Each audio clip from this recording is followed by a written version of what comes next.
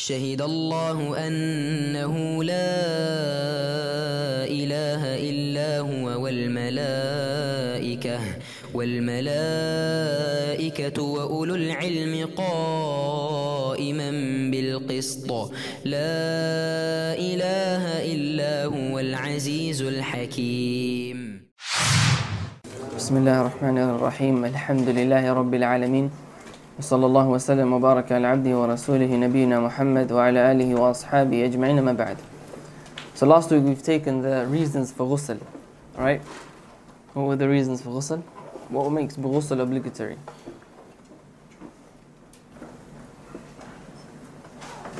Why not the people at the front? Why not the people at the back? What makes ghusl obligatory? Number one. There's 6 buildings مشتركة. Yeah. 3. Yeah. عليكم السلام. شو اسمه مشتركة. Yeah. Okay. التماس الختانين. التقاء الختانين. التقاء الختانين. The same thing. Similar thing, nothing. نزول المني. Yeah, so the two circumcised part meeting, يعني sexual intercourse. Number 2, إنزال المني, which is ejaculation. Number 3, الموت. death. And for women, menstrual cycle. Number 1, Posting posting to to bleeding. bleed, which is nifas, and giving birth, even if there is no blood. So we learn about why a person must do ghusl. So now we're going to learn about how to do ghusl. طيب, so the author, he says, فَفَرَائِضُ الْغُسْلِ ثَلَاثَةً. There's 3 things that are the pillars of ghusl. Or you can say 2. You could say 2. Like he mentions 3 here, just for emphasis, for further emphasis. Okay? If you do these things, these 2 or 3 things, then khalas, your ghusl is correct. You don't have to do anything else. If you miss out any one of these things, then your ghusl is incorrect. You have to do it properly. As for the sunan, they're separate. The voluntary acts of ghusl. There's other acts that you must do, that you can do during ghusl, which we're going to learn inshallah. But if you miss out any of those acts, then your ghusl is still correct. You're still done, just like the wudu. You got 6 acts of wudu, right, which are obligatory. If you do those 6 and you don't do any other sunan, voluntary extra acts of wudu, like saying Bismillah at the beginning, for example, doing it 3 times, for example, starting with the right side first, for example. If you don't do that, then your wudu is still correct. Same thing as ghusl. If you do these 3, then it's correct. If you don't do the rest voluntary acts, such as saying Bismillah as well, doing wudu before it and things like that, then your ghusl is still correct. طيب. Number 1 is an-niyyah, intention. You're having the intention to raise from yourself the state of janaba. Okay? Or whatever reason you're doing ghusl, and you have intention to do ghusl. And what this excludes, obviously, is someone, for example, he jumps into the swimming pool, or he jumps into the sea. Jumps into the sea, his whole body, and he comes out, and then he didn't have an intention. His intention was just to swim. He doesn't have ghusl. He's not in the state of raf' al-janaba. He hasn't raised from himself the state of impurity because of that. He has to go in again and have the intention and do it again. You understand? طيب, النية. Number 2 is وإزالة النجاسة إن كانت على بدنه. And this is the one that really is not is needed, like it's not really it comes under the third one, which is to remove any impurities that's on you. If a person has an impurity on their body, then they need to remove it from them. And the main thing here is al-istinja. After someone goes to the toilet, they need to remove from themselves they need to clean themselves after going to the toilet. Then after that, they can do ghusl on the rest of their body. Like if there is najasa on the person's body and he doesn't remove it first, he just does ghusl straight away, then if the water removes it, then that's enough, right? So that's why we say that it's not really necessary. According to some scholars, they say it is necessary, but no problem. وَإِيصَالُ الْمَاءِ إِلَىٰ أُصُولِ الشَّعْرِ وَالْبَشَرِ. And this is the second important one, which is to make sure water touches every single part of the body. The water touches every single part of the body. أصول الشعر, even the roots of the hair. Obviously not inside the roots of the hair, like in the insides of the hair. Okay, so the people with long hair, they need to make sure the water gets all the way to the inside of the hair. أصول الشعر والبشرة, and every single part of the skin. Every single part of the skin of the body, water must touch. Now, this condition here isn't to put waswas into someone, where someone now he spends hours in the shower because they're trying to make sure the water gets into the back of the ear and into their belly button and things like that. No. Person needs to غلبة الظن, as we mentioned. You don't need to be 100% certain of water touching every single place, but you need to be almost sure, fairly sure, which is غلبة الظن. And غلبة الظن takes the position of yaqeen, takes the same ruling as certainty. Yani if you're 90% sure, then it means you're 100% sure. It's as if you're 100% sure. You get it? Yani if you put water into, for example, someone, he went into the sea. And he was in there for 5 seconds, 10 seconds. Of course, no doubt, the water's going to touch every single part of the body if you're in the sea for that amount of time. So now the person say, no, but I didn't make sure that the water touched the back of my ears, or if it didn't go there. No, it did go there, most likely. You understand? So the point is that don't have wiswas. And you have to make sure that water touches every single part of the hair. The evidence that they use is now a weak hadith. The Prophet ﷺ, he said, تحت كل شعرة جنابة. Under every single hair there is janaba. And this is a hadith which is weak. From amongst those who weakened, there was Imam al-Shafi'i, and Imam al-Bukhari, and Imam al-Nawawi, rahimahullah ta'ala. Lakin there's another hadith which is authentic.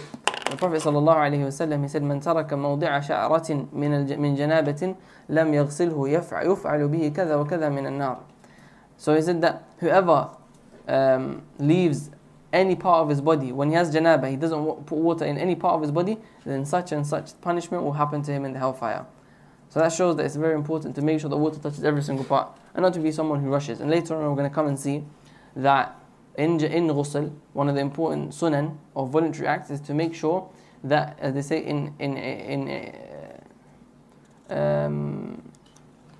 is that a person makes sure that the water goes into the hard to reach places of the body. And you make sure that you specify the hard to reach places in the body, like the armpits, underneath the armpits, or the belly button and things like that. Or because water may not touch there, so you just make sure that water touches those areas, and that's enough. Okay? This is from the sunan, it's voluntary acts. So the point is that water must touch every single part of the body, طيب, including the hair. That's why we have the hadith of Aisha radiallahu anha, that the Prophet sallallahu alaihi wasallam, when she was describing the ghusl of the Prophet sallallahu alaihi wasallam, he would ثم أفاض الماء على رأسه حتى إذا ظن أنه قد أروى بشرته. The Prophet sallallahu alaihi wasallam would pour water onto his hair until he thought that his water has touched his scalp. Yani he would make sure water goes all the way to his scalp. Okay, so that's the most important part of ghusl after the intention. Those two. طيب, here the Sharih mentions a mas'ala, an issue which is about hair which is braided hair. Okay, we have the hadith of Salama radiyallahu anha. She said in Sahih Muslim, قلت يا رسول الله, I said, O Messenger of Allah, إني امرأة أشد ضفر رأسي أفأنقضه لغسل الجنابة. She said, O Messenger of Allah, I'm a woman who I put braids on my hair. So do I have to take off these braids when I do ghusl? Because remember we said that it has to touch every single part, every hair and every single and the bottom of the skin, the scalp, right? So do I have to take it off? So the Prophet ﷺ said, إنما يكفيك أن تحثي على رأسك ثلاث حثيات ثم تفيضين عليه الماء فتطهرين. The Prophet ﷺ said, it's enough for you that you pour water in your hair 3 times, and ثم تفيضين عليه الماء فتطهرين, and you put water basically onto your hair, and that will be enough for you. Yani you don't have to take it off. So the scholars, they saw this hadith and they explained it, and they said what is meant here is that if a person has plaits on their hair, a woman, they have plaits on their hair, then it's either going to be very tight or a bit loose. Some people, they have plaits which is very tight to their hair, right? They have tight plaits to their hair. And others, they have loose plaits on their hair, right? If it's tight, if it is loose enough to allow water to go through, then this is what the hadith is talking about. Yani the plaits aren't very tight, they're loose.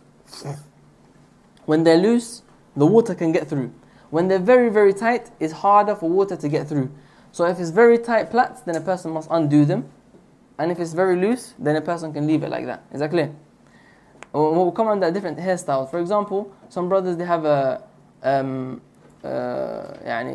different types of plaits. The brothers, the Jamaicans, the dreadlocks, they have that. And that kind of hair is what? When it's very tight like that, water can't get through. So in that case, we would say to them what? You have to take them off to do ghusl. As for if it's loose plaits or loose tying of the hair, for example, it's in a bun or something like that, then it's fine. The person doesn't have to undo it. Is that clear? That is that mas'ala, that issue with water touching every single part of the body. Then he says, وَسُنَنُهُ خَمْسَةُ أَشْيَاء. Now the sunan of ghusl are 5, meaning voluntary acts. So these first 3 things that we said, that in number 1, intention, number 2, water touching every single part of the body, these are the obligatory acts of ghusl. If you do it, your ghusl is correct. If you don't do it, then your ghusl is incorrect. Now there are extra acts of ghusl that you can do, and they are sunnah. But if you miss them out, your ghusl is still correct. But if you do them, what happens? You're rewarded extra. Okay? Number 1, at-tasmiyah. To say Bismillah before you start your ghusl. Why? قياسا على الوضوء, because it's just like wudu. And that's why we have the hadith of Al-Bayhaqi where the Prophet ﷺ, he said, تَوَضَّأُوا Bismillah. Do wudu in the name of Allah. And another hadith which is also considered to be weak by some of the scholars, that the Prophet ﷺ said, لا وضوء لمن لم يذكر اسم الله عليه. There's no wudu for the one who doesn't mention the name of Allah on it. From this, the scholars, they mentioned that ghusl, saying Bismillah before wudu is sunnah. Therefore, saying Bismillah before ghusl is sunnah as well, because it just is both purification. Number 2, وَغَسْلُ الْيَدَيْنِ قَبْلَ إِدْخَالِهِمَا الْإِنَاءِ. To wash your hands before you enter them into the bucket, into the vessel in which water is. Do you guys remember what we said about that last time? Ahsant. If you just woke up, then it is obligatory to wash your hands before you put it into the bucket of water. And if it is other than that, then it is sunnah. This is what we're talking about here, sunnah here. And we mentioned that where? In wudu. Naam. Well done. So that's the same thing. Number 3 is وَالْوُضُوءُ قَبْلَهُ. To do wudu before your ghusl. To do wudu before your ghusl. That's because of the hadith of Aisha radiallahu anha and also the hadith of Maymunah, the 2 wives of the Prophet sallallahu alaihi wasallam. And here's a benefit. One of the intimate part of the life of the Prophet sallallahu alaihi wasallam, things that other companions wouldn't see, he would narrate it to us, the wives of the Prophet sallallahu alaihi wasallam. That's why you find a lot of the rulings pertaining to wudu or ghusl, specifically ghusl, and marital relations and things like that, they're all narrated from the wives of the Prophet sallallahu alaihi wasallam. And the scholars, they mention this is from the wisdoms of allowing the Prophet sallallahu alaihi wasallam to have multiple wives, because or more than 4 wives. He was allowed to have more than 4 wives, and that's something only the Prophet sallallahu alaihi wasallam was allowed. He was allowed to have more than 4 wives. And from one of the wisdoms behind that is that they would teach us a lot of the things that the Prophet sallallahu alaihi wasallam would do at home. And the more, obviously because there's more, then there's more that each can relate. For example, the Aisha radiallahu anha never knew about Salatul Duha. Aisha radiallahu anha never knew about Salatul Duha. They never knew about it. Hatta Ibn Abbas never knew about it, Salatul Duha. But it was narrated from other companions. And other wives of the Prophet sallallahu alaihi wasallam was narrated that he would pray Duha in their house. But the Prophet sallallahu but Aisha never narrated the Salatul Duha. Ibn Abbas used to say, I used to know that there's a Salah at Duha time, meaning in the morning time, because of the ayah in the Quran. وَذْكُرْ عَبْدَنَا دَاوُودَ ذَا الْأَيْدِ إِنَّهُ أَيْ أَوَّابٍ كَيُسَبِّحْنَ بِالْعَشِيِّ وَالْإِشْرَاقِ.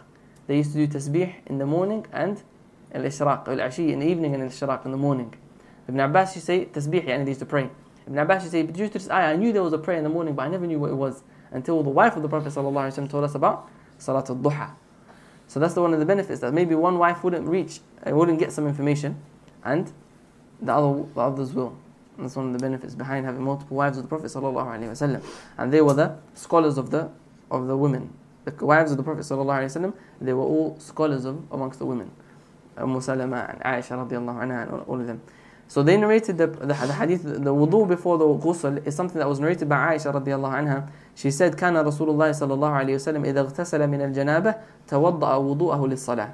When the Prophet sallallahu alaihi wasallam would want to do ghusl from janaba, he would want to have a bath after being in a state of janaba, yani major impurity, he would do the same wudu that he would do for salah, as narrated by Al-Bukhari Muslim. And also the hadith of Maymunah,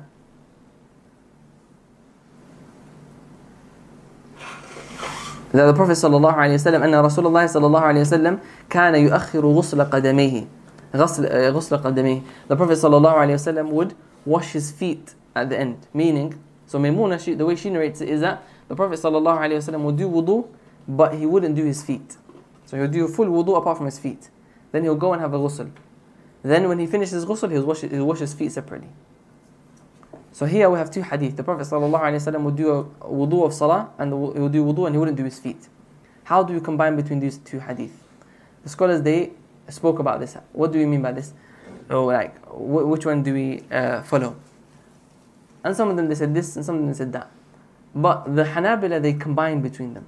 The Hanabila, Hanbalis, they combined between the two hadith. And they said, the Prophet ﷺ, when he would wash his feet, in the hadith of Aisha, he would do the full wudu, including his feet, then that's in the situation of when the ghusl, the water would drain.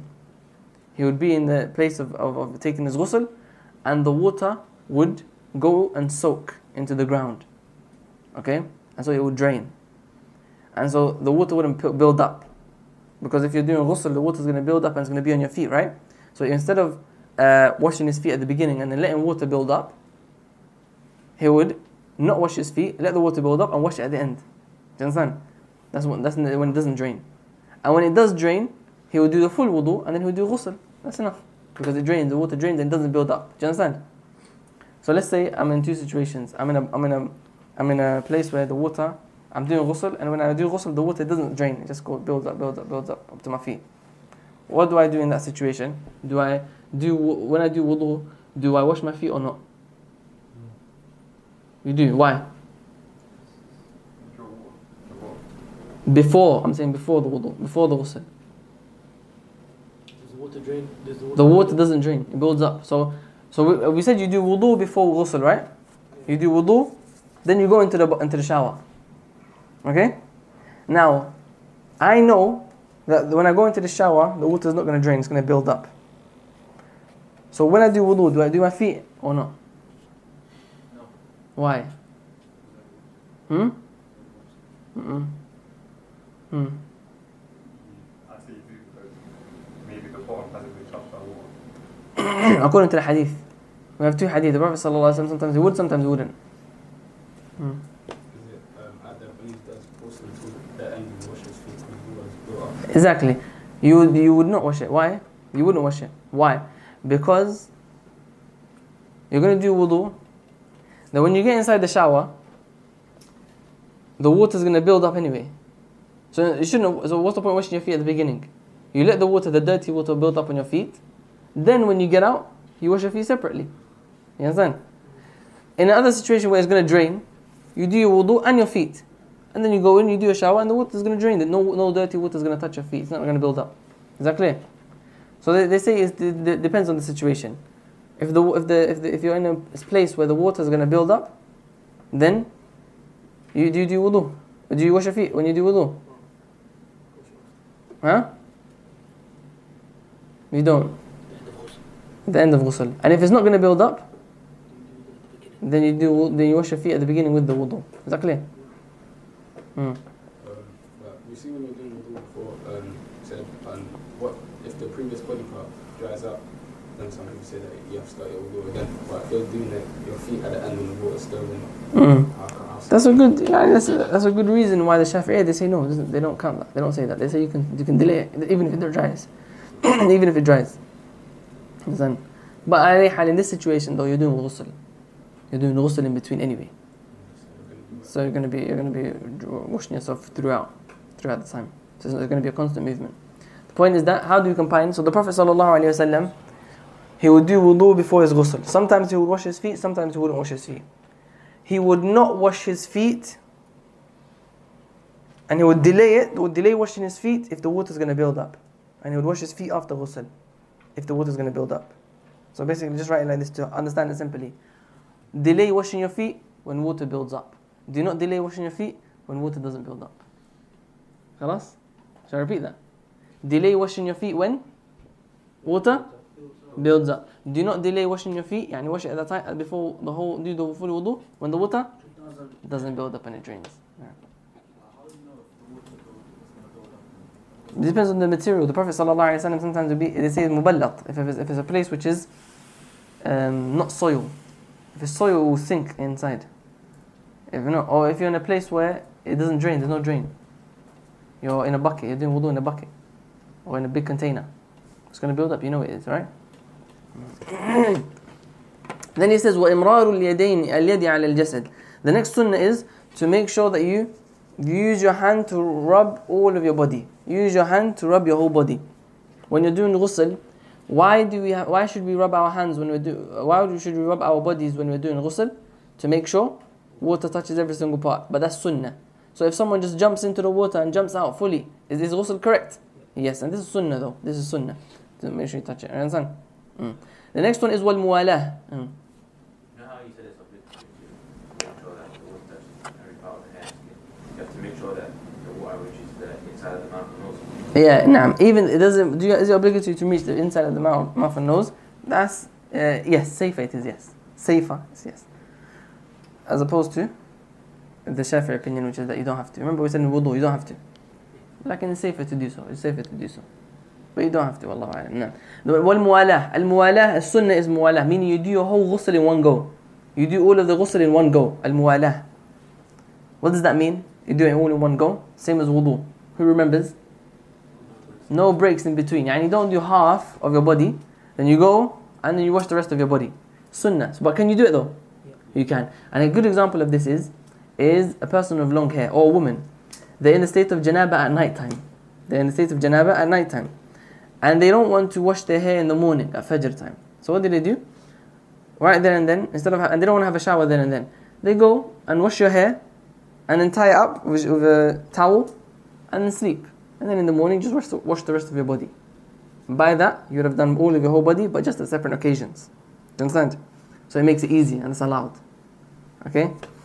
And the next one is وَالْتَقْدِيمُ الْيُمْنَى عَلَى الْيُسْرَى. To start with the right before the left. Yeah, you do the right part of your body before you do the left part of your body.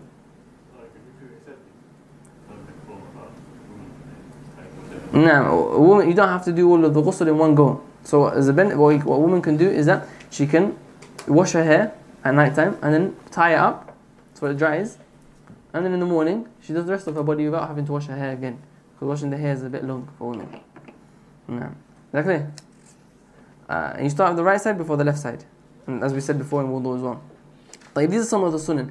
The next, some of the sunnah that he left out as well is وَيَتَعَهَدُ مَوَاضِعَ الْإِنْعِطَافِ, is to make sure that you make sure water touches the parts, the hard to reach areas, whether it be the armpits, whether it be the belly button, whether it be the fat when it folds up in the belly. If someone has a stomach that folds up and they lift it up to make sure that the water gets there, then that's also important. Between the thighs also is important, and these areas, to make sure that water touches every single part of the body. Under the fingernails as well, without having waswas. With a person going in and making sure that it goes into every single part of the fingernails like that. No. And if you're inside the shower, it's going to touch your fingernails, inshallah. You understand? These are some of the sunnah. These are the sunnah of ghusl that the author rahimahullah ta'ala mentions. Al-khulasa, the summary that we can give, is that ghusl of the Prophet sallallahu alaihi wasallam is that when he was in the state of janaba, he would say Bismillah, wash his hands, then he would do wudu, then he would go into the bath, and he would wash, number one, his private parts. He'll start with the private part, sallallahu alaihi wasallam. And then, after washing his private part, he would wash his hair until he thought حتى إذا ظن أنه قد أروى بشرته, until he thought that the water has touched his scalp. And then he'll pour water on the rest of his body 3 times. And then if he didn't wash his feet, he'll do his feet after. And from the sunnah is also to not dry your body after. To not dry your body with a towel after. Because the hadith of Salama said, or Maymuna, I gave the Prophet sallallahu alaihi wasallam بخرقة فأتيته بخرقة فردها. I gave him a towel and he rejected it. He didn't want it. Obviously, that's in a situation where you're not going to get ill. If it's cold, if it's hot, it's a hot country. Like if it's a cold country, then obviously you can use a towel, and it's allowed. طيب? And that's the ghusl of the Prophet sallallahu alaihi wasallam, as narrated in the hadith. طيب. Then the author rahimahullah mentions the next topic, which is وَالْأَغْسَالُ الْمَسْنُونَةُ 17 غُسْلًا. Before we mentioned 6 times when the ghusl is wajib, right? 6 times, right? Now we're going to mention 17 times where it's sunnah. So it's not wajib, it's sunnah. Do you understand? Shafi'i, they say you touch your private part with your hand, then it breaks your wudu. If you're washing your hands before you touch your private part, then how does it work? You start from your... No, you start with the ghusl by washing your private part, right? Yeah. And then you do the rest of your body and it's fine. Then your ghusl, that's enough for the wudu as well. Because you start at the beginning. But after your ghusl, when you finish your ghusl, then you shouldn't touch your private part. After your ghusl. But during, it's fine. It doesn't break the wudu. طيب والأغسال المسنونة 17 غسلا. 17. Yeah. Anything that otherwise will break your wudu. Sorry. Anything that otherwise will break your wudu. You can do washing your ghusl, for example, like medical or. Yeah. If something comes out, wind comes out during ghusl, you still have wudu after you finish your ghusl. If wind comes out during your ghusl, then you still have wudu after your ghusl. So the question is this ghusl, the wajib ghusl, does it yakfi for wudu after al-hadath? Ahsant. So if you have to do a wajib ghusl, do you have to do wudu separately as well? We say if it is a wajib ghusl, meaning one of the 6 things, you're in the state of janaba, then if you do that ghusl, then it's enough, you don't have to do wudu. That ghusl is enough because you're raising from yourself the state of al-hadath al-akbar, major hadath. So therefore anything that's underneath it, which is lower, minor hadath, is also raised. طيب, what about if it's a sunnah ghusl, like here? Then we say if the person has an intention for wudu as well, then he has it's enough for him as well. But if he doesn't have intention, then it's only ghusl and he has to do wudu separately. طيب. Those are the common questions that come up with ghusl. Another common question is that can you just do ghusl in the shower? But yeah, of course. Because people think that you have to have a bath. No. It can be in the shower as well. No. Your intention is to have wudu as well. Fine. As long as you have the intention, then it's fine. You have the wudu as well. So also when we do ghusl, like wash your head 3 times, the right side 3 times, left side 3 times. Like you pour water off each side. Yeah. Yeah, I said that right. You pour over your head and then you pour over 3 times. So you Rest pour of your over body. head. Oh, so it doesn't have to be like right side. No. Left side 3 times. No. But when you do your hands, you do your right hand. طيب, الأغسال المسنونة, different types of ghusl which are sunnah in the Sharia. Number 1 is ghusl al-Jumu'ah, the ghusl of the day of Jumu'ah, meaning having ghusl on the day of Jumu'ah, having a bath on Friday. And this is because of the hadith of the Prophet ﷺ when he said غسل الجمعة واجب على كل محتلم, that the ghusl of Jumu'ah Friday is a wajib, يعني emphasized here. That's what it means, upon every single person who's reached the age of puberty. Okay. Some scholars, they said that this ghusl is wajib, it's obligatory. You have to have ghusl every Jumu'ah, have to, according to this hadith, because they took the word wajib and they understood it to mean wajib, يعني obligatory. And in reality, the word wajib doesn't just mean that. That's not what just the word wajib means. For example, here the Sharih mentions, for example, an example it would be where if I would say to you, حقك واجب علي, your right that you have upon me is wajib on me. يعني it's emphasized upon me. I must look after you. I feel like I must look after you. I need to look after you. طيب. So that's the reason to show that here wajib doesn't mean obligatory. Another thing that shows that wajib doesn't mean obligatory here is the hadith of the Prophet ﷺ said, when he said, مَنْ تَوَضَّأَ يَوْمَ الْجُمُعَةِ فَبِهَا وَنِعْمَتْ وَمَنْ اغْتَسَلَ فَالْغُسْلُ أَفْضَلُ. Whoever does wudu on the day of Friday, then that's okay, that's good. And whoever does ghusl, then ghusl is better. So that shows that he said that you can do wudu, right? So therefore you can just do wudu. Also we have the athar of Uthman ibn Affan radiallahu anhu, when he came into the masjid, and Umar ibn Khattab radiallahu anhu was the Khalifa, and he was doing khutbah, and he came into the masjid late for Jumu'ah. And so Umar criticized, scolded him for coming late for Jumu'ah, because Uthman is an imam. He's the best companion after Umar, who's alive, and he's coming late for Jumu'ah. He's a role model, so he shouldn't be coming late for Jumu'ah. So he told them off. And Uthman radiallahu anhu said, I was busy and I only had time to do wudu as well.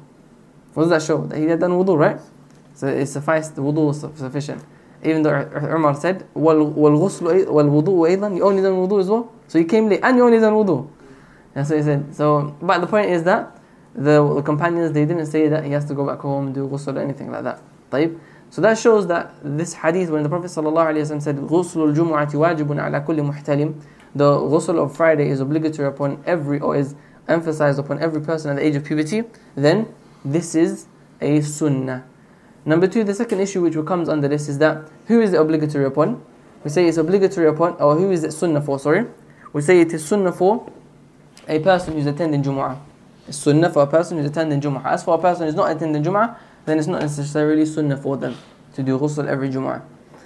The next thing is that Ibn Taymiyyah rahimahullah mentions a good issue with regards to this, combining between the two opinions in a way, even though it does go back to that it is sunnah. He says that it is sunnah, but it becomes obligatory if a person has a bad smell. If a person, for example, he was working the whole day, was working outside in the sun, and he comes to Jumu'ah, we say that person is sweating, you should go home and do your ghusl. It's obligatory because you're going to harm the people. And if we know that the Prophet ﷺ said, "Man akala min hadhihi shajara," whoever eats from the onion or the thum, the garlic, فَلَا يَقْرَبَنَّ مَسَاجِدَنَا. The Prophet ﷺ said, do not come to our masjid, don't come close to the masjid. And he said, فَإِنَّ الْمَلَائِكَةَ تَتَأَذَّى مِمَّا يَتَأَذَّى مِنْهُ بَنُو آدَمَ. Because the angels, they are harmed by whatever the human beings are harmed by. Yani, if the Prophet ﷺ now told someone who ate onions and garlic to stay away from the masjid, then obviously someone who's coming with a bad smell, whether it be a smell of sweat, whether it be a smell of cigarettes, whether it be any other bad smell, his clothes have bad smell or anything like that, then that shows that also is harmful. And so we say that it's obligatory upon that person to do ghusl, especially on Jumu'ah, because it's the time where the Muslims, they all gather inside the masjid in congregation, large congregations. So therefore you're going to harm whoever's next to you. So, and we know that we're not allowed to harm the people around us without smell because of the hadith of the garlic and the onion, that you stay away from the masjid. So therefore we say that it's obligatory in that situation. Yeah. So I was going to say, so let's say someone smells in a masjid, can you just tell them that, bro, you got to go home? Yeah. If someone smells and they come to the masjid, obviously it's not going to be something that's wise to tell them like that. Lakin it is advisable to advise the people. And if it does happen, then it's advisable for the imam, teacher, to teach the people about this. It's important for them to teach about this, because bad smells inside the masjid and it's not acceptable, to be honest. It's unacceptable. It's true, it's not acceptable. Whether it be people eating some iftar and they burp next to you, these kind of things, it's not acceptable because it's harmful for the human beings around us, and we know that a person's about to pray, he loses the khushu'. It's harmful for the angels because we know the Prophet ﷺ told us so, and it's disrespectful in front of Allah subhanahu wa ta'ala. And if a person was going to be going in front of a king or a president or a boss or a job interview, they're not going to go like that. So what about Allah? Are you going to make Allah the least important person that's going to look at you? And Ibn Abbas radiallahu anhuma, he would spend huge amounts of money on his clothing for Qiyam al-Layl, for night prayer. Yani for the night prayer, he will buy expensive clothes and perfume, he put it on and he will pray in front of Allah like that. So a human being needs to make sure that they come into the masjid in a clean way, knowing that you're in front of Allah, who is more important than that job interview or whoever you're going in front of. So it's important. A person should be advised in a wise way. No. So I know some of the madhahib, they differ as to what time the ghusl should be done. So some say after Thursday, Maghrib is sufficient. We'll come into all of these masail, inshallah. Now, the next issue is that's for the one who's obligatory upon, right? Now, or sunnah upon. The next masala is, when is ghusl of Jumu'ah? When do we do it? The Wallahu alam is that the ghusl of Jumu'ah is different to Surah Al-Kahf. Reciting Surah Al-Kahf, you can do it the night before, because the night before is also Friday, right? As for the ghusl, then it's from Fajr time. That's when it starts. Yani if you do it after Fajr, then you've completed the sunnah. And the best time, as Imam Malik rahimahullah mentions, is to do it just before you leave the house to go to the masjid. Just before you leave your house to go to the masjid. That's the best time. But if you do it after Fajr, then that's sufficient. طيب? Is that clear? That's for ghusl. That's for ghusl, yeah. What if it's night time? Because you know night comes before day. Right? No, not night time. The ghusl of Jumu'ah has to be during the day of Jumu'ah, not during the night of Jumu'ah. As for Surah Al-Kahf, then yes, you can read it at night time. As for ghusl, then no. You read it during the day of Jumu'ah. Allahu a'lam. طيب, that is ghusl of Jumu'ah. طيب, the next ghusl is wal-Eidain. The ghusl of the two Eids. Eid al-Adha and Eid al-Fitr. Eid al-Adha and Eid al-Fitr. And it's recommended for a person before they go to the Salah to do ghusl, before they go to the Eid prayer, to make sure that they do ghusl. And this is when is the time for it? Before Fajr. Before Fajr. Because the sunnah for Eid prayer is to be straight after Fajr prayer, after the shuruq, when the sun rises. So you pray Fajr, sun rises, and you pray Eid prayer straight away. That's the sunnah. So therefore, to do ghusl before you go to Fajr prayer and then stay inside the masjid until Eid prayer is the sunnah. And this is something that was narrated by Ibn Abbas radiallahu anhu. كان رسول الله صلى الله عليه وسلم يغتسل يوم الفطر ويوم الأضحى. The Prophet صلى الله عليه وسلم, he would do ghusl on the day of Fitr and the day of Adha, يعني the two Eids. وكان عمر وعلي يفعلانه وكذا ابن عمر. Umar and Ali, they used to do it, and also Abdullah ibn Umar radiallahu ta'ala anhuma, they would all do the ghusl of the Eid before the Eid prayer. So the sunnah here is the Eid prayer. Another principle here is that we're going to see throughout these sunnah ghusls, or these different types of ghusl, that there is recommended during times of congregation. So here I always say that during times of congregation or rare congregations, the sunnah is to do ghusl. Not rare, but not very everyday occurring. In the 5 daily prayers, we're not saying it's sunnah to do ghusl for the 5 daily prayers, because that's going to be mashaqqa. That's hardship. It has hardship in it. Like when there's occasions in the Sharia, different occasions in the Sharia which command congregation, a gathering of the Muslims, then we say it's sunnah for them to do ghusl to make sure they don't harm anyone else for that. You understand? That's the principle. Is that hardship why it's not recommended to do during Taraweeh? No, we don't do every Taraweeh every night. No, we don't. It's not. It's because of the hardship. Yeah, it's because hardship. طيب. So to eat. The next one is. No, just before Fajr. The scholars, they will do it just before Fajr, meaning just before they will leave before Fajr prayer. Okay. The next one is the Sahaba. Sorry. Wal istisqa. The next one is istisqa, the prayer for rain. When you're going out for the prayer for rain. The rain prayer. Al-istisqa, salat al-istisqa, we're going to come to it inshallah ta'ala in Kitab al-Salah when we get to it inshallah, how to pray for rain. How to do prayer for rain. But the point is that the salat al-istisqa is done in the same way as Eid. Just the reasoning is different. But it is, so therefore it's sunnah to do ghusl because you're going to gather as well. The next one is wal-kusuf wal-khusuf. The lunar eclipse and the solar eclipse. The solar eclipse and the lunar eclipse. Kusuf with a kaf is the solar eclipse. Wal-khusuf with a kha is the lunar eclipse, meaning the sun eclipsing and the moon eclipsing. You understand? Al-kusuf with a kaf is solar eclipse, is the solar eclipse prayer. And we're going to learn about the eclipse prayer when we come to it after istisqa. Wal-khusuf, which is the lunar eclipse, meaning the moon eclipsing. It's called al-khusuf. And there's prayers for each of those. We have a specific prayer that we come to the masjid and pray together.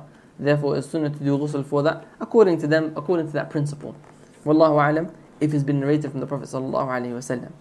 Then he says, وَالْغُسْلُ مِنْ غَسْلِ الْمَيِّتِ. The next ghusl is to do ghusl after you wash a dead body. To do ghusl after you wash a dead body. And they have the hadith where it says من غسل ميتا فليغتسل ومن حمله فليتوضأ. Whoever washes a dead body, then let him do ghusl, and whoever carries a dead body, then let him do wudu. Now, so here we have the hadith, and it sounds like a command, right?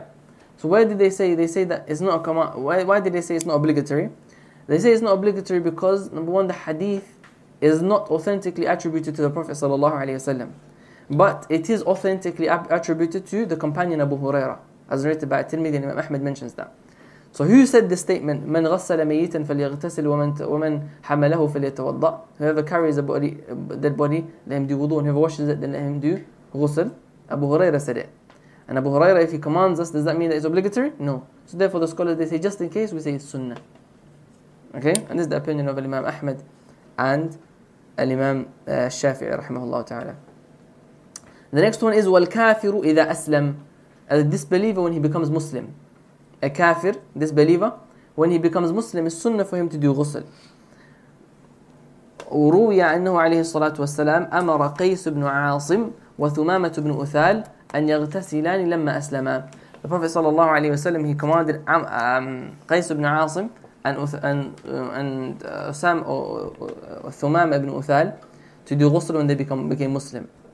As for Thumama ibn Uthal, then he was the leader of Banu Hanifa, the tribe of Banu Hanifa, and they were a tribe in the Najd area of the Arabian Peninsula, today known as Yamama. Even at the time of the Prophet sallallahu alaihi wasallam, was known as Al-Yamama, where the Battle of Al-Yamama occurred. He was the leader of their tribe, and he was captured by the companions on his journey, and so they brought him to Al-Medina, and the Prophet sallallahu alaihi wasallam tied him to one of the pillars of the masjid as a prisoner in the masjid. And so he was watching, and there's the wisdom of the Prophet ﷺ behind this, that he saw the Muslims every day praying 5 times a day, and he saw the actions of the Muslims, what did these Muslims they do. And so after 8 days approximately, he left, he was untied, and the Prophet ﷺ let him go. And every day the Prophet ﷺ would come to him and say to him, what are you thinking, O Thumama, what are you thinking? And he would say to the Prophet ﷺ, in taqtul dha dam. If you kill me, then you're killing someone who's, his blood is pricey. Meaning, if you kill me, my whole tribe's coming after you, basically. يعني تقتل ذا دم وإن تعفو, and if you forgive me then you're forgiving someone. If you let me go for free then you're letting someone go who's able to honor you, يعني money. So do what you want. And so the Prophet ﷺ would leave him, and every day he would ask him that question until he freed him. And so he went, Thumama went, and he went behind a tree and he done ghusl, and he came back and then he became Muslim. And he said, I didn't want to become Muslim whilst I was tied up because I didn't want the people to think that I was forced to become Muslim. Because he saw that, and this was the wisdom of the Prophet ﷺ, that he tied him up there. Why? So he can see the actions of the Muslims and the beauty of Islam, and he knows what Islam is all about. And so he became Muslim. When he became Muslim, he was the head of his tribe. So his tribe cut off the mushrikeen of Quraysh, the roots to trade, until the point that they were starving. The Quraysh, they started to starve and they were hungry, because he was the leader of the tribe. He had position. He stopped the roots of trade of Quraysh. And so from that we see that he went to do ghusl, right? So therefore it's sunnah to do ghusl when a kafir becomes Muslim, and it's not obligatory. وَالْمَجْنُونُ إِذَا أَفَاقَ. The Hanabila say it's obligatory, لكن والله أعلم السنة. وَالْمَجْنُونُ إِذَا أَفَاقَ وَالْمُغْمَى عَلَيْهِ إِذَا أَفَاقَ. The next two is the insane person when he becomes sane, and the one who is unconscious when he becomes conscious. And if someone's insane, jinn, possession, mentally his sanity goes away, and that person is sunnah when he becomes sane again to do ghusl. And also the one who becomes unconscious, whether it be fainting, whether it be unconsciousness through operation or anything like that, then, or an illness, then it's sunnah for him to do ghusl. Why did the Shafi'iyya say that? They say that because Imam Shafi'i rahimahullah ta'ala says قَلَّمَا جُنَّ إِنسان إِلَّا أَنزَلْ. That very rarely, or the majority of the times when someone becomes insane and loses his sanity, then they ejaculate. And obviously if someone ejaculates and they don't know that they ejaculated, then it's sunnah to do ghusl and not obligatory. That's the reasoning that he gives. The next one is وَالْغُسْلُ عِنْدَ الْإِحْرَامِ. For a person to do ghusl when they're about to enter into ihram. And ihram is the state that you enter into when you are about to go for Hajj or Umrah. In the state of ihram, when you wear those two towels when you go to Umrah. For those people who've seen it on TV, that you see that the person when they're about to do Umrah or Hajj, they wear those two white clothing, or even the women when they are in the state of ihram. Why? Because the hadith of Zayd ibn Thabit radiyallahu anhu, أن رسول الله صلى الله عليه وسلم تجرد لإهلاله واغتسل. The Prophet صلى الله عليه وسلم, when he was about to start his ihlal, his ihram, he took off his clothes and he done ghusl. And that shows that the ghusl of ihram is sunnah. And what further backs this up is that Asma bint Umays, the wife of Abu Bakr as-Siddiq radiyallahu anhu, gave birth in Hajjatul Wada' at the time of Hajj, right? And when she gave birth, she was in the state of nifas, and the Prophet ﷺ still commanded her to do ghusl. She was in her postnatal bleeding. After you give birth, that bleeding period, she was in that nifas, and the Prophet ﷺ still commanded her to do ghusl. So that shows that the ghusl of ihram is a sunnah. طيب, the next one is وَلِدُخُولِ مَكَّةَ. For a person to enter into Mecca. When a person is about to enter into Mecca, it is sunnah for them to do ghusl. And the reason for that is the hadith of Ibn Umar radiyallahu anhu. Next question.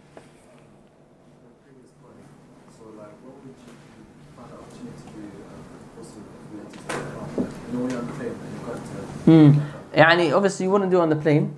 You do it before you get onto the plane. At home.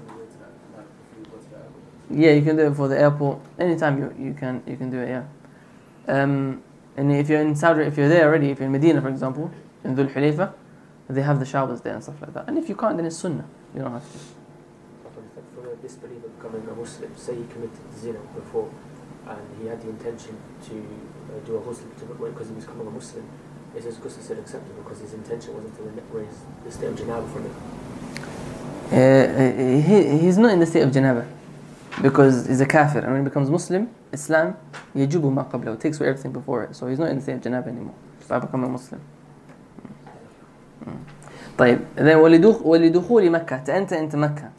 Entering into Mecca is a sunnah for a person to do ghusl before they enter into Mecca. And this is the action of the Prophet sallallahu alaihi wasallam. As Ibn Umar radiyallahu anhuma, he would the Prophet sallallahu alaihi wasallam bata bi Tuwa. Before he entered into Mecca, he stayed at night in a place called Tuwa or Tuwa, which is just outside of Mecca, just outside of the Haram area. And so he would sleep there at night, and in the morning he would do his ghusl. يصبح ويغتسل ثم يدخل مكة نهارا ويذكر عن النبي صلى الله عليه وسلم أنه كان يفعله رواه الشيخان واللفظ لمسلم. that the Prophet Ibn Umar used to do that, and the Prophet ﷺ used to do that. At night time, he would stay in that place, he would camp there, do tuwa, and then in the morning, he would do his ghusl, and then he would enter into Mecca. So he goes into Mecca fresh and clean. طيب?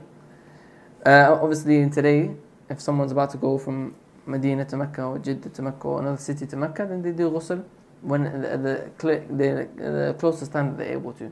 Right? Whether it be Heathrow Airport, or whether it be in when you land. طيب. Then he says, وَلِلْوُقُوفِ بِعَرَفَةٍ, standing for Arafah. On the day of Arafah, which is the 9th of Dhul Hijjah. The 9th of Dhul Hijjah. The day before the day of Eid. The day when we fast.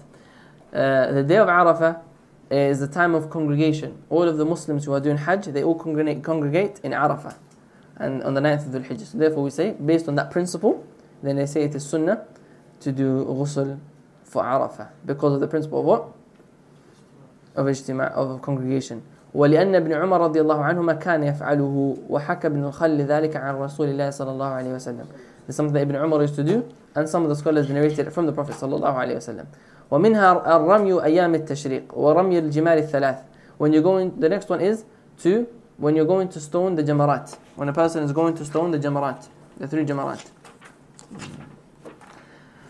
And that is on the 11th, 12th and 13th of Dhul Hijjah, after Dhuhr every day. 11th, 12th and 13th of Dhul Hijjah, after Dhuhr, after Zawal, a person goes and stones the jamarat, throws the stones at the jamarat. And it's a time of congregation, therefore it's sunnah for a person to do ghusl according to that principle again. The next one is وَلِلطَّوَافِ, to do tawaf of Hajj. To do tawaf of Hajj. So it's not every single tawaf, but it is tawaf, the tawaf that are connected to Hajj. So tawaf al-Qudum, tawaf al-Ifada, and tawaf al-Wada', which we're going to learn about in Hajj. The 3 different types of tawaf of Hajj. This is what is in my book. In your book, you guys might have وَلِدُخُولِ الْمَدِينَةِ and al-Muzdalifah. Those 2 are missing. And both are, as for the Muzdalifah one, which is the 10th, the 9th of Dhul Hijjah, after you finish the 9th of Dhul Hijjah, Arafah, you go to Muzdalifah to sleep. And that's the reason for that is because of congregation. And as for entering into Medina, then Wallahu A'lam, you don't compare, it's qiyasan ala Mecca. Because the Prophet ﷺ done it when he went to Mecca, therefore they say that you should do it when you go to Medina, and this is weak, Wallahu A'lam. You don't have to do it when you're going to Medina, Wallahu A'lam. No. You have between Safa and Marwa. And between Safa and Marwa as well. And that's it's connected to the tawaf one. So you don't need that one either. It's really connected to the tawaf. طيب فصل في المسح على الخفين, wiping over the socks. Wiping over the socks is something that was narrated from the Prophet sallallahu alaihi wasallam. Ibn Hajar al-Asqalani rahimahullah, he says that tawatara, that is something that is mutawatir from the Prophet sallallahu alaihi wasallam. Wiping over the socks was narrated from multiple sources from the Prophet sallallahu alaihi wasallam, to the point that they cannot be counted. There are a huge number of companions, they narrated this wiping over the socks from the Prophet sallallahu alaihi wasallam. And that's why, and from amongst the most famous hadith is the hadith narrated by Jarir ibn Abdullah al-Bajali radiyallahu anhu.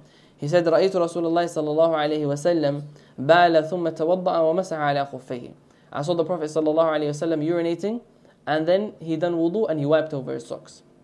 Here the Sharih, the explainer of the book, he says, وَكَانَ يُعْجِبُهُمْ هَذَا الْحَدِيث. This hadith, the scholars of hadith, they used to love this hadith. Why? لأن إسلام جرير بعد نزول المائدة. Because Jarir ibn Abdullah, he became Muslim later on.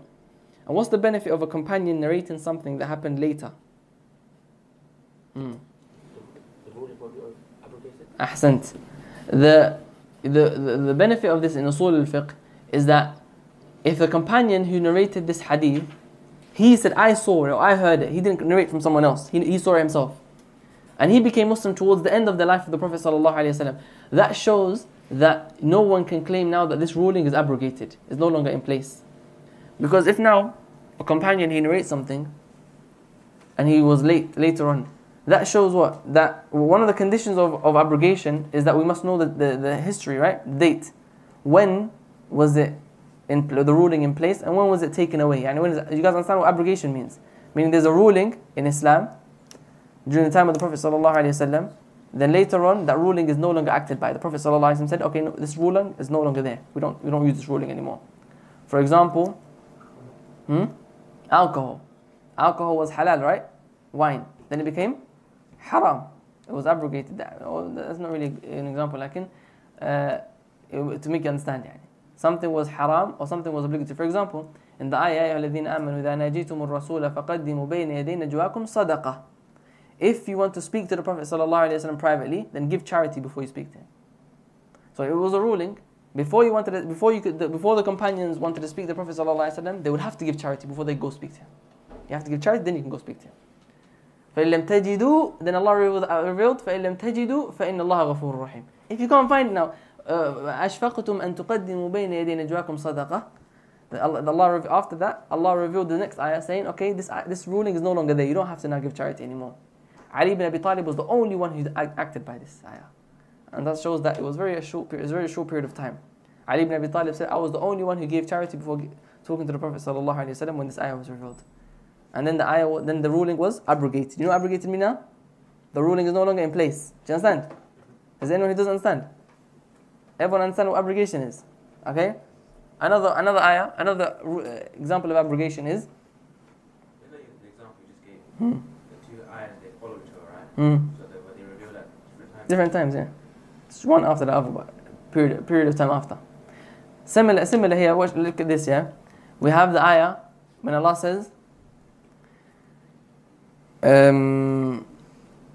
النبي أولى بالمؤمنين من أنفسهم وأزواجه أمهاتهم وأولو الأرحام بعضهم أولى ببعض في كتاب الله من المؤمنين والمهاجرين إلا أن تقولوا قولا معروفا. The families, they have more right than the muhajirin and the ansar have a right over each other. Meaning, the muhajir, the one who came from Mecca to Medina, the muhajirun, when they came from Mecca and they lived in Medina, what did the Prophet ﷺ do to them? Who knows in Sirah what happened? He paired them up. A muhajir would be in pair with the Ansari. To the point that Ansari, Allah subhanahu wa ta'ala praises them, that one of them will say, I'm divorcing one of my wives, take one of my wife, and I'm divorcing one, you can have one. Half of my wealth is yours, take half of my money, all of it is yours. They were paired up, they were brothers. أَخَى بَيْنَ الْمُهَاجِرِينَ وَالْأَنصَارِ. The Prophet ﷺ, and Allah says about them, praises the Ansar, how generous they were. وَيُؤْثِرُونَ عَلَىٰ أَنفُسِهِمْ وَلَوْ كَانَ بِهِمْ خَصَاصَةً. Allah says that they preferred the muhajirin over their own selves. Even if they were in need, they would prefer the muhajirin, they would give them. They were in need, they would give it to them. From the rulings that was in place at that time was that the muhajir would inherit from the Ansari. And the Ansari would inherit from the muhajir. So if the Ansari died, he would inherit from him. He would take a portion of the inheritance. But then Allah abrogated that. For what ayah? وَأُولُو الْأَرْحَامِ بَعْضُهُمْ أَوْلَى بِبَعْضٍ مِنَ الْمُهَاجِرِينَ وَالْأَنصَارِ إِلَّا أَن تَقُولُوا قَوْلًا مَعْرُوفًا. The people of family members, they have more right than the muhajir and the ansar. Therefore the muhajir and ansar no longer now inherit from each other. You understand? إلا أن تقولوا إلا أن تقولوا قول إلا أن تقول المهاجرون النبي وأولو الأرحام وأولو الأرحام بعضهم أولى ببعض من المهاجرين والأنصار إلا أن تقولوا قولا معروفا. تقولوا قولا معروفا. طيب. So that was abrogated. Do you understand abrogation now? There's many different examples of abrogation in the Quran. These ayat was abrogated by the Quran itself. Right? And there's wisdom behind it. So now the Shia, they claimed that wiping over the socks is abrogated. They say it's no longer there. Because Allah says in the Quran, يَا أَيُّهَا الَّذِينَ آمَنُوا إِذَا قُمْتُمْ إِلَى الصَّلَاةِ, and it says, فَاغْسِلُوا وَأَرْجُلَكُمْ, wash your feet now. So therefore, yes, the Prophet ﷺ, he did wipe his feet in the hadith. But Surah Al-Ma'idah, when was it revealed? Near the end, right, of the Prophet ﷺ's life, right? So therefore, that shows that now the wiping over the socks is no longer there.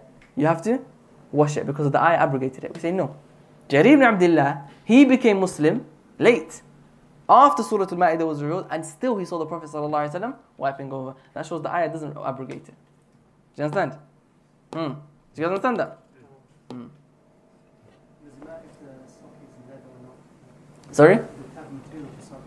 We're going to speak about all of that, inshallah.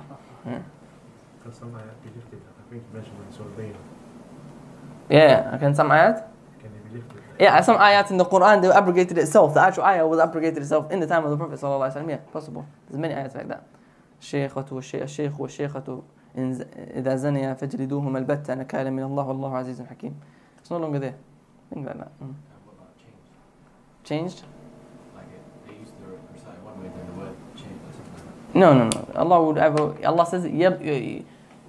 Allah says in the Quran, ما ننسخ من آية أو ننسها نأتي بخير منها أو مثلها. When Allah abrogates an ayah, He says we bring one that is similar to it or another one. That's for changing the actual ayah half in a different way. No. He adds something, removes it, but it doesn't change. What's some of the wisdom of abrogation that you said? From the wisdoms of abrogation is to tadarruj, is to slowly allow the companions to get into something. For example, we have another example of an abrogation, and it's an important topic, inshallah. Another example of abrogation is that in tubdu ma fi anfusikum aw tukhfuhu yuhasibukum bihi Allah. You guys think about that meaning. Allah says, if you say something or you keep something inside yourself, Allah is going to hold you accountable. And if you say something, if you do something, Allah is accountable. I understand that, right? But if you think about something, accountable as well. Hasibukum billah. What are you guys going to say about that? How to abrogate? Prove it. From the Quran. The next ayah. آمن الرسول بما أنزل. Basically, when the ayah was revealed, the companions, they came to the Prophet sallallahu alaihi wasallam and they said, Ya Rasulullah, قد كلفنا ما لا نطيق. We've been told to do something we can't do. We can control ourselves, but how can we control our thoughts? So the Prophet sallallahu alaihi wasallam said, أتريدون أن تقولوا كما قالت بنو إسرائيل سمعنا وعصينا قولوا سمعنا وأطعنا. Do you want to say like what Bani Israel said, we hear and we disobey? Say we hear and we obey. And so the companions said, we hear and we obey. آمنا, we believe and we hear and we obey. Why? What's the benefit in that now? Because if you're able to control your thoughts, are you going to be able to control your actions? It's a benefit, right? So this is training the companions to do what? To be able to stay away from sins, because Allah wants to make the companions the best generation. And they are the best of generations. Just to train them even more, He said you're going to be accountable for even your thoughts. To train them. And that's the benefit. So if you now, as a Muslim, you train yourself to not even think about haram, are you going to be able to go to haram? And the things that make you do haram is what? When you see it, when you think about it. Alright? If you're able to train yourself to stay away from even thinking about doing something haram, are you going to be able to do it? Never. So it's a benefit, right? So the companions, this is the benefit for them. And there's many different benefits. And then Allah said after that, Allah revealed, آمن الرسول بما أنزل إليه من ربه والمؤمنون. Allah, the messenger has believed in what Allah was revealed to his messenger. And the believers, they also believed. من ربه والمؤمنون. وآمن الرسول بما أنزل إليه من ربه والمؤمنون. كل آمن بالله. All of them, they believed in Allah وملائكته وكتبه ورسله. لا نفرق بين أحد من رسله. We believe in all of the messengers. Right? وقالوا, and they said, سمعنا وأطعنا غفرانك ربنا وإليك المصير. The companions, they said, oh, we hear and we obey. غفرانك, oh Allah, forgive us. ربنا وإليك المصير. Then Allah, the next ayah, لا يكلف الله نفسا إلا وسعها. No, Allah does not burden a soul more than what you can take. لها ما كسبت وعليها ما اكتسبت. For you is what you earn, meaning your hands, whatever you do. For you is your good deeds, your actions. وعليها ما اكتسبت. And against you is what you do as well. What does that say? Therefore, what you think is a part of it. So you only get what you do, and your sins are only what you do as well. As for your beliefs, your beliefs, your actions, your mind, your thoughts, it doesn't come under it. So that I abrogated it.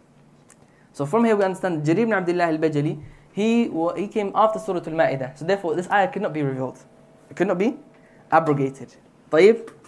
فلا تكون آية المائدة الدالة على غسل الرجلين ناسخة للمس. قال النووي وغيره. الإمام النووي, he said about wiping over the socks. وأجمع من يعتد به في الإجماع على جواز المسح على الخفين في الحضر والسفر. All of the scholars who are considerable, who are even recognized scholars, all of them have unanimously agreed that you're allowed to wipe over your socks, whether you are traveling or whether you're resident. You don't have to be traveling. Some people might say only when you're traveling you can wipe over the socks. No, even if you're at home. So سواء كان لحاجة أو لغيرها, whether you need to or you don't need to. whether it's cold or not. If it's hard, someone might say, yeah, but it's easy to take off your socks. So just take it off and wash it. No, you're allowed to wipe over even if it's easy. حتى يجوز للمرأة الملازمة بيتها. Even a woman who's just at home, she doesn't do anything, she's just at home. She's putting on socks. She's allowed to wipe over her socks. والزمن الذي لا يمشي. And even the paralyzed person doesn't walk. Put him socks on him, he's allowed to wipe over it. أجمع, no difference of opinion.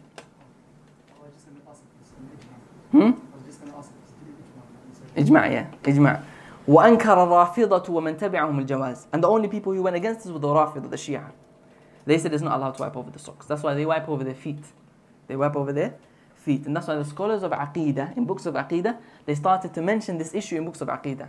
That we say, وَنَرَى الْمَسْحَ عَلَى الْخُفَّيْنِ. We Ahlul Sunnah, we believe in wiping over the socks. Why? as opposed to the Shia and the Rafidah, the people of innovation. Because when the people of Sunnah, they agree upon an issue, and the disbelievers, the people of innovation, they go. The ayat he said, people are writing it down the way he said it. Why did I make a mistake? He said, إلا أن تقولوا. إلا أن تقولوا قولا معروفا إلا أن تفعلوا إلى أولياءكم معروفا. نعم إلا أن تفعلوا إلى أولياءكم معروفا. Right, correctly, sorry. إلا أن تفعلوا إلى أوليائكم معروفا كان ذلك في الكتاب مسطورا. طيب, so you're right. نعم جزاك الله خيرا. So what was I saying? نعم أهل السنة and the books of Aqidah, they would mention these issues when the people of innovation, they went against them. Alright? For example, they say wiping over the socks. For example, actions of rebelling against the Muslim leader. When the Khawarij, they were the ones who went against the Ahlul Sunnah. When it comes to rebelling against the Muslim leader, they started putting in their books of Aqidah what? That we believe that وَلَا نَرَى الْخُرُوجَ عَلَى الْإِمَامِ. We don't believe that we're allowed to go against the Muslim leader, rebel against the Muslim leader. Because this is the belief of who? The Khawarij. They're the ones, and Mu'tazila. They're the ones who believe in this. And this is similar, the Mas'h al-Khuffayn, wiping over the socks. So can someone say it's just a fiqh issue? It's not just a fiqh issue. It's a part of our religion. And a person who goes against it, they have a tendency of the Khawarij. They are the Shia, the Rafidah. Yeah, similar, Tarawih, because the only people who went against the Tarawih were the Shia. They say it's the bid'ah of Umar. They say it's the bid'ah of Umar. So they don't pray Tarawih. So we say we pray Tarawih. And that's why the scholars, they say it is sunnah to wipe over the socks when you're in the land of the Shia. When you're in the land of the Shia and Shia are around you, wipe over your socks on purpose, just to show them. Because to show the sunnah, to revive the sunnah.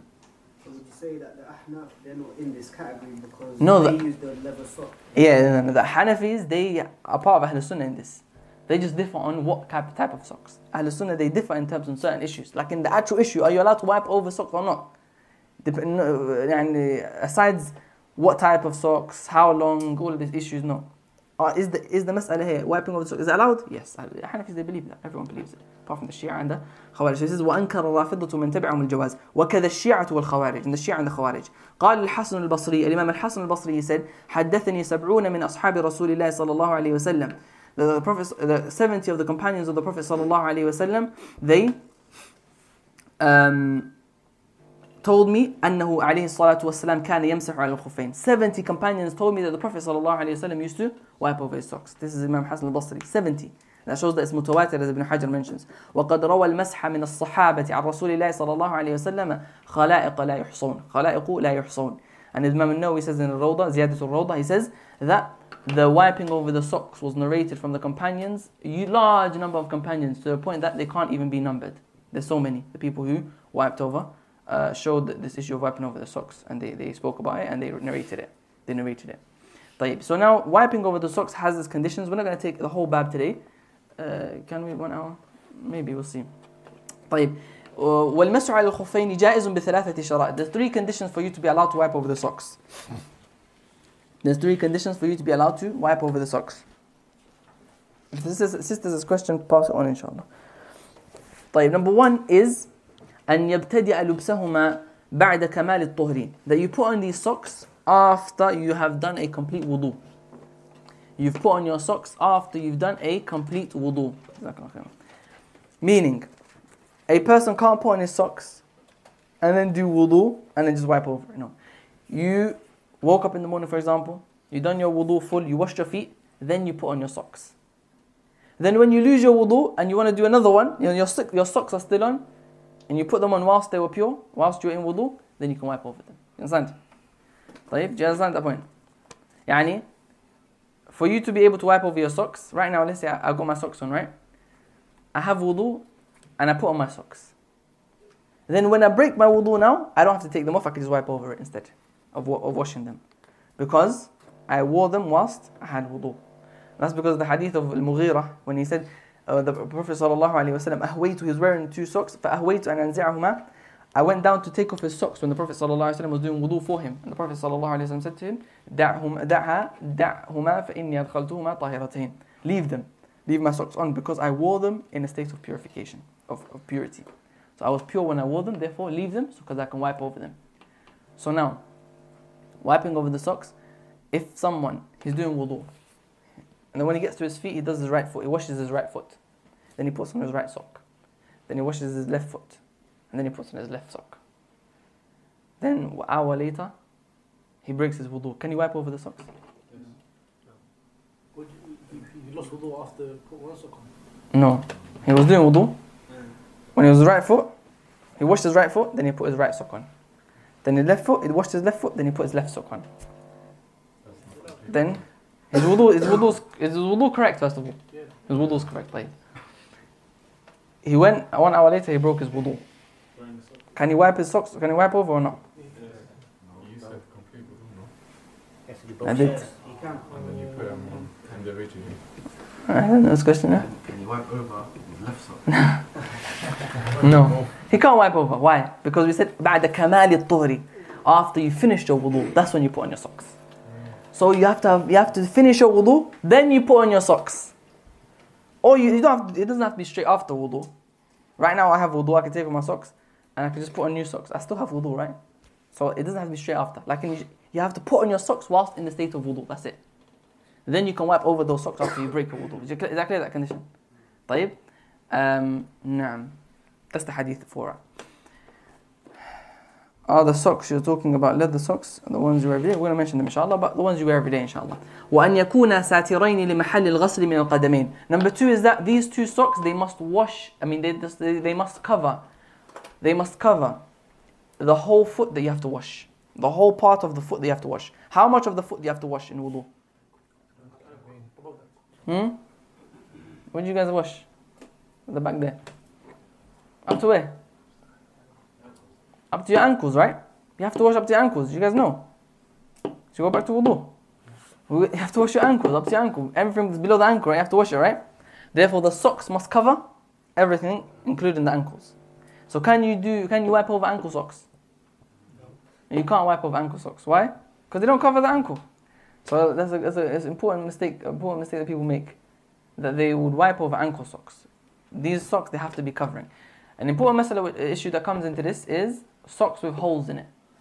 If a sock has a hole in it, has it covered the whole foot? It hasn't, right? Therefore, but you can still wipe over it. It doesn't come under this.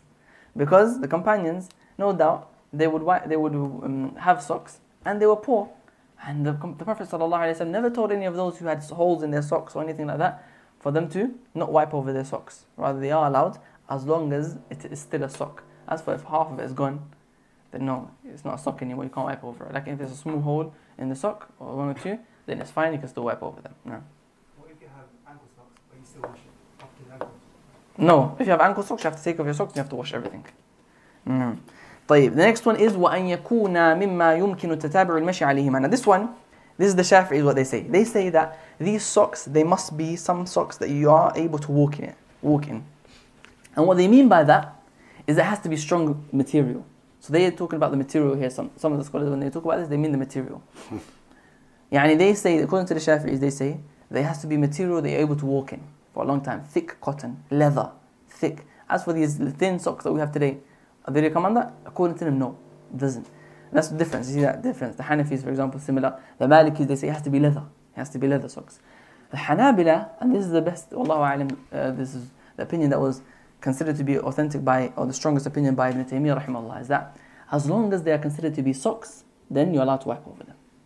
Whether they are thin, whether they are thick, whether they are see-through, whether they are or not, whether you can walk in them or not, leather or any other material, al-jawarib, as long as they are socks, then you can wipe over them. And this seems to be strong and taken by Ibn Taymiyyah and Ibn Baz and Shaykh Ibn Uthaymin rahimahullah ta'ala and other scholars, that as long as they're considered to be socks. So the question is here, you asked in the question here, leather, it has to be leather or a material, no. As long as they are socks, then it's fine. Exactly. So is that because the Prophet didn't sanction any conditions for the socks? Exactly, because he left it general, so as long as it comes under a sock, it's fine. And now the scholars here, when you أن يكون مما يمكن التتابع المشي عليهما, this third one, some of them they explain it in a different way. They say that it has to be socks that they stay on by itself. They stay on by itself. Meaning, it's not something that will fall off. Imagine someone just puts a cloth and it's not tight onto their feet. Right? Then you can't wipe over those. Okay? Like, the point is that it doesn't matter what material, as long as they are socks and they cover the whole part of the foot, and you wore them in the state of wudu, then you are able and you're allowed to wash or wipe over them. Actually, no, this topic is quite short. We finish it. وَيَمْسَحُ الْمُقِيمُ يَوْمًا وَلَيْلَةً وَلِلْمُسَافِرِ ثَلَاثَةُ أَيَّامٍ بِلَيَالِهِنَّ. The next issue is, how long do you have to wipe over your socks? They say you have 1 day and 1 night.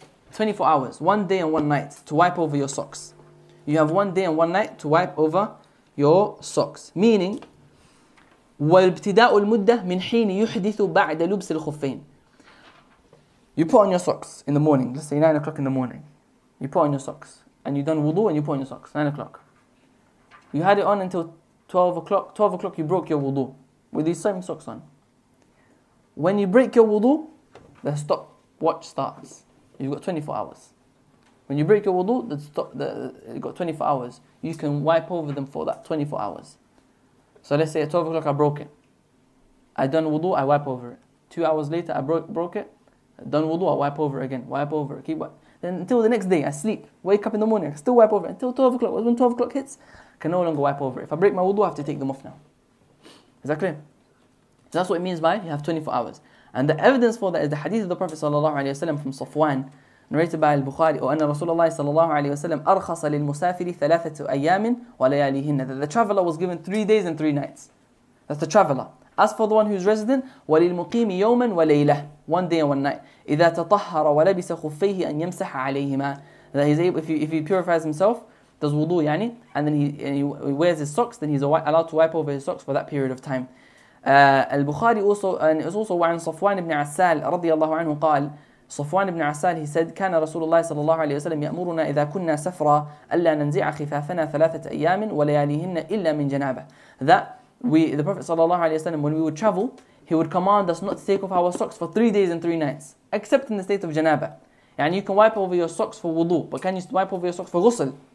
No, for ghusl you have to take them off, من جنابه. ولكن من بول أو غائط أو نوم. But rather when you go to the toilet or you sleep, يعني you break your wudu.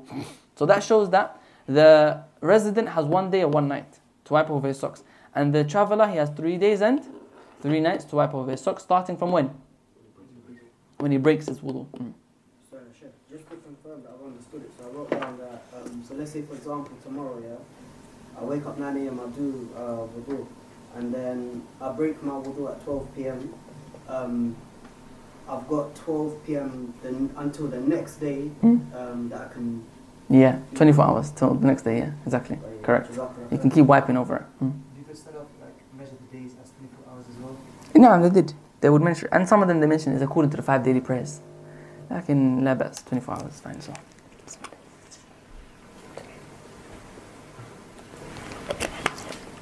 And then he says, فإن مسح في السفر ثم أقام مسح في الحضر أو مسح في الحضر ثم سافر أتم مسح مقيم. Now this is a situation which is a bit confusing for everyone. I can focus. طيب, he says that if فإن مسح, now you said traveler has how long? 3 days and 3 nights, and the resident has 1 day and 1 night. طيب, what if someone is half the day resident, half the day traveler, or half the day traveler, half the day resident?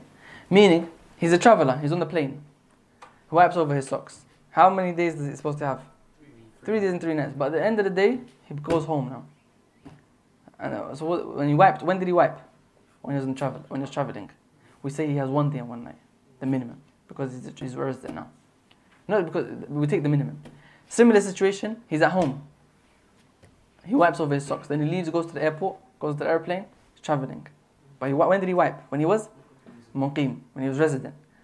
And now he's traveling. We say again, we take the minimum, so 1 day and 1 night as well.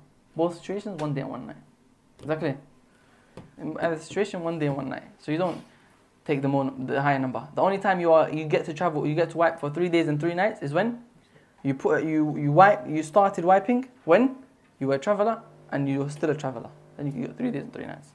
So it's only connected to where you started, not where you are. No, it's not connected to where, it's the minimum. Always the minimum. Yeah, because where you started, you were a traveler and then you became muqim, it's still muqim. When you were muqim and then you became traveler, it's still muqim. 1 day, 1 night. That's a bit of a confusing one, لكن لا بأس. ويبطل المسح بثلاثة أشياء. Here the author mentions 3 things that break the wiping. And what you can mean by that is 2 things. Number 1, you can mean that you're no longer allowed to wipe over the socks. And the second thing that they could mean also is that it breaks your wudu. If any of these three things happens, it breaks your wudu.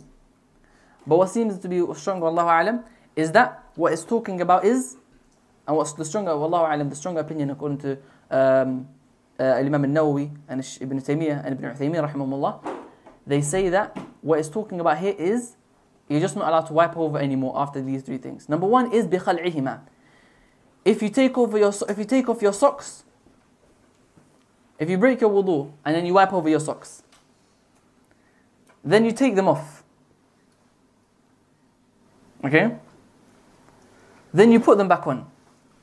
Can I wipe over those socks? You can't. Because if you take off those socks that you wiped over, if you take off the socks that you wiped over, you already wiped over them. When I talk about if you washed your feet. If you wiped over these socks and then you take them off, you can no longer wipe over them again. You have to do another wudu. But does it break your wudu? According to the Shafi'i and the majority of the scholars, it does. Like Imam al-Nawawi, Ibn Taymiyyah, and Shaykh Ibn Uthaymeen, rahimahullah, they will say that no, it doesn't. Because there's no evidence to show that it breaks your wudu. So if I wiped over my socks right now, and then I take off my socks, I still have my wudu. I can pray. طيب. And the second one is وانقضاء المدة, if the time finishes. If the time finishes, 24 hours, 12 p.m., is my wudu broken at the time? According to the scholars, yes. Like these others, they say no, it doesn't break the wudu. As is the opinion of Imam Nawawi, Ibn Taymiyyah, and Shaykh Ibn Uthaymeen, and other scholars. They say that it doesn't break your wudu if the time finishes. But can you wipe over it after? So 12 p.m. comes again. Can I wipe over it after 12 p.m.? It's finished, I can't anymore. And the third one is وَمَا يُوجِبُ الْغُسْلَ, whatever obligates ghusl. Yani if I have to do ghusl, I can't wipe over my socks. I have to take it off. If a person wearing his socks is a traveller and he sleeps, he wakes up and he had a dream and he has to do ghusl. Okay, what happens in that situation? He has to take off his socks and do ghusl. He can't wipe over his socks in that situation. Barakallahu feekum. Is that clear, guys? And the last issue clear? Any question in that issue? Anyone need to repeat? طيب والله أعلم وصلى الله على نبينا محمد وعلى آله وأصحابه أجمعين والحمد لله.